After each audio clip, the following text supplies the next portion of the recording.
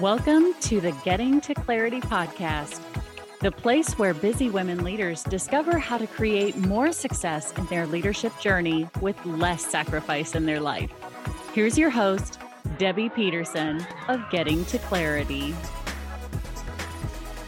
Hey, welcome back to the Getting to Clarity podcast, and I am Debbie Peterson of Getting to Clarity, your host.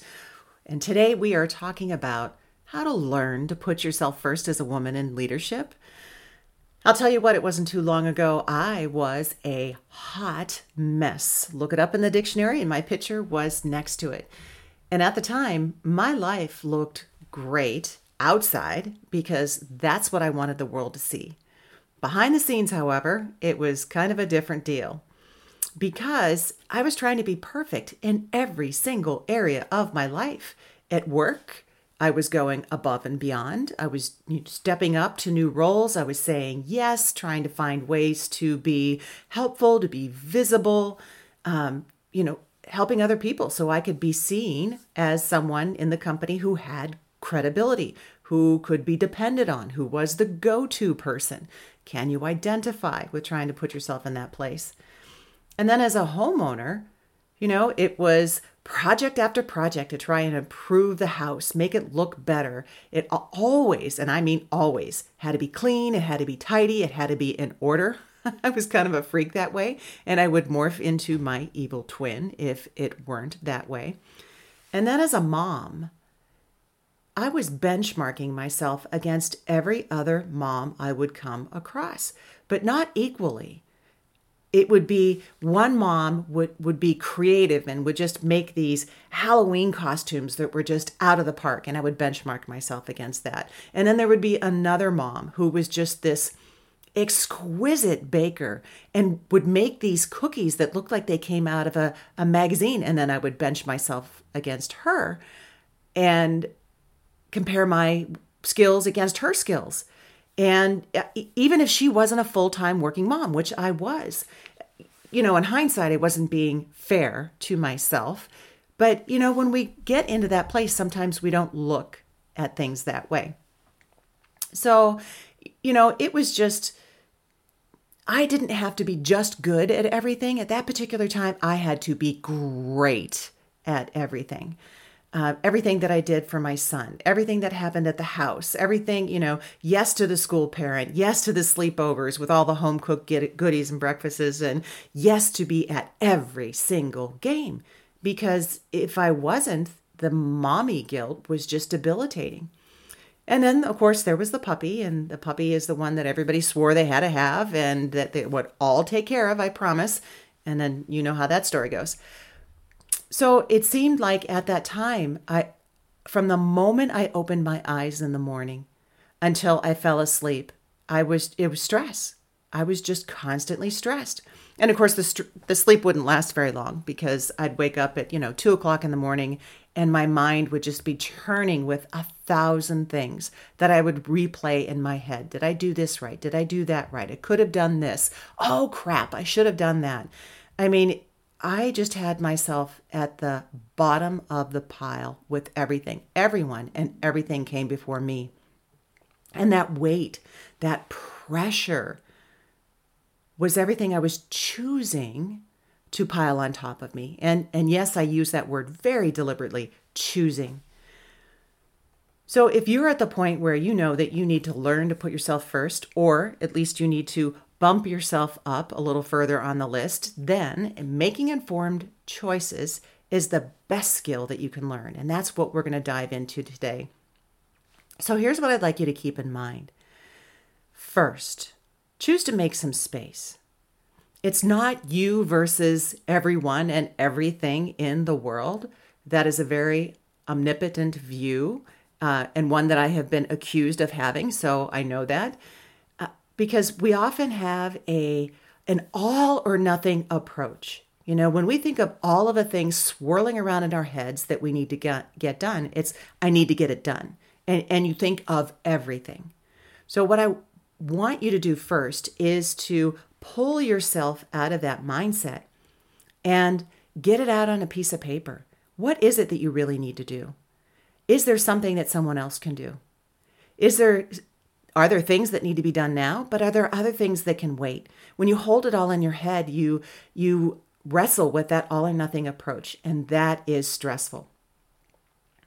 So, taking it out and putting it on a list, but not just putting it on an enormous list that's a mile long, and that's going to stress you out too. I want you to do something with the list that you pull out of your head, and forget the language all. We're going to move out of that language of all. So here's what I'd like you to do. I would like you to, at some point during the day, whether you're a morning person or an evening person, just grab a cup of coffee. I have mine here from my espresso machine. And I want you to dump everything that's in your head onto a piece of paper. Everything. Personally, professionally, it doesn't matter. If there's something on your mind that you know that you need to do, you need to take care of, you need to show up for, whatever it is, put it on a list. And just give yourself 10 minutes max to dump everything out of your head.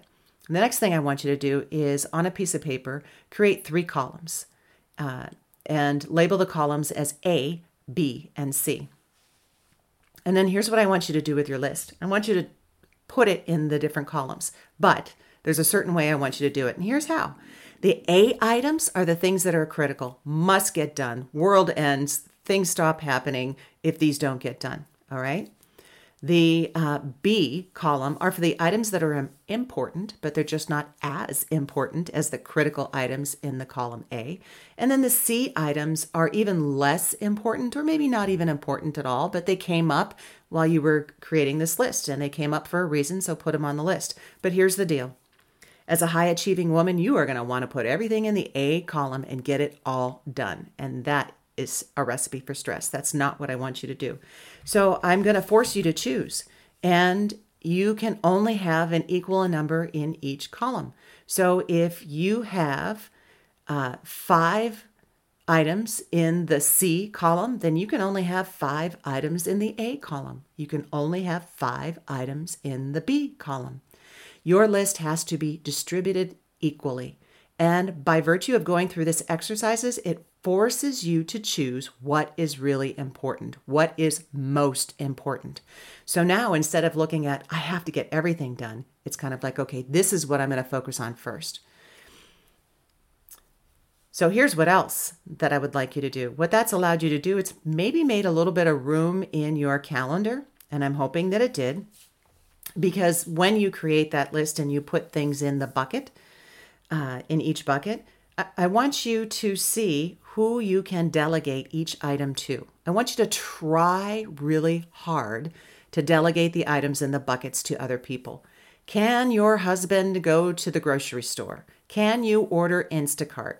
Can he grill something on the grill for dinner? Can you order out and he can pick it up?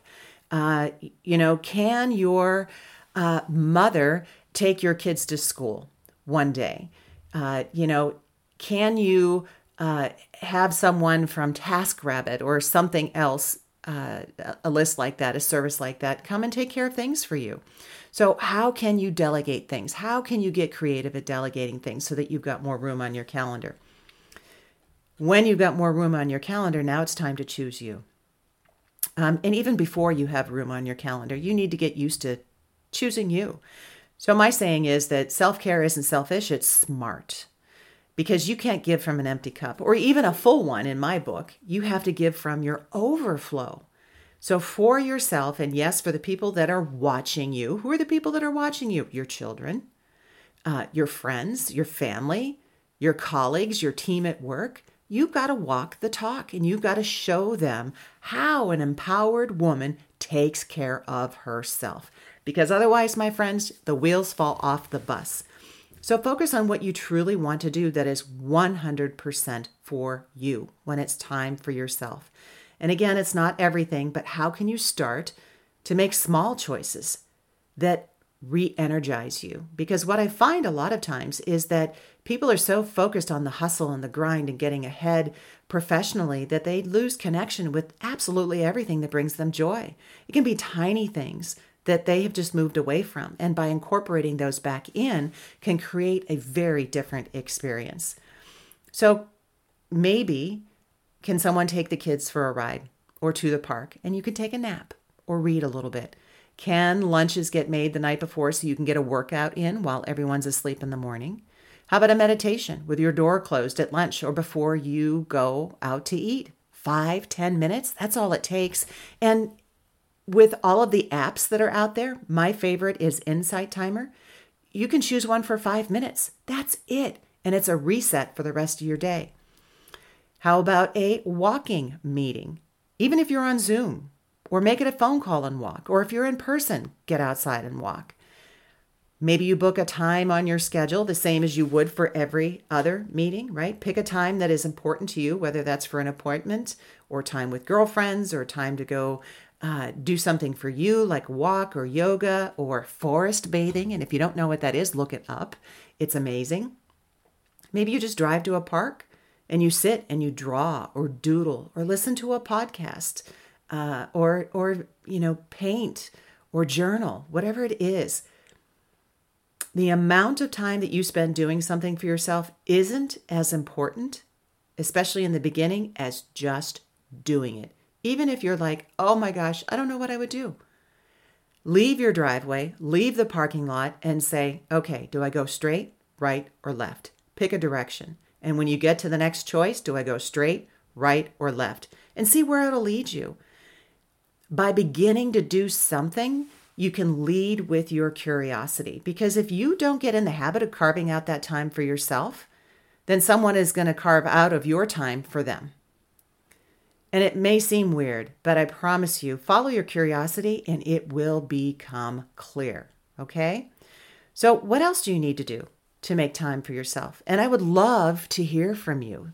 I'm at Debbie at gettingtoclarity.com, and inquiring minds want to know. Help inspire someone else to take the time they need by showing them the way. Oh, and if you know someone who needs to hear this, share this podcast episode with them. And if you are ready to claim more success with less sacrifice, if you want to become the CEO of your career and life, then join the Clarity community. The Clarity community is where you will be surrounded by a community of incredible women leaders who know they need to be supported and want to be supported regularly by other like-minded women and those other women support them in return. And it's exactly what I wished I would have had in my own career. So check out theclaritycommunity.com. Or if there's a link, click the link and learn more and sign up as a founding member because the founding members get the goodies and it won't last long. So until the next time, here is wishing you all the clarity that you deserve and also how to put yourself first.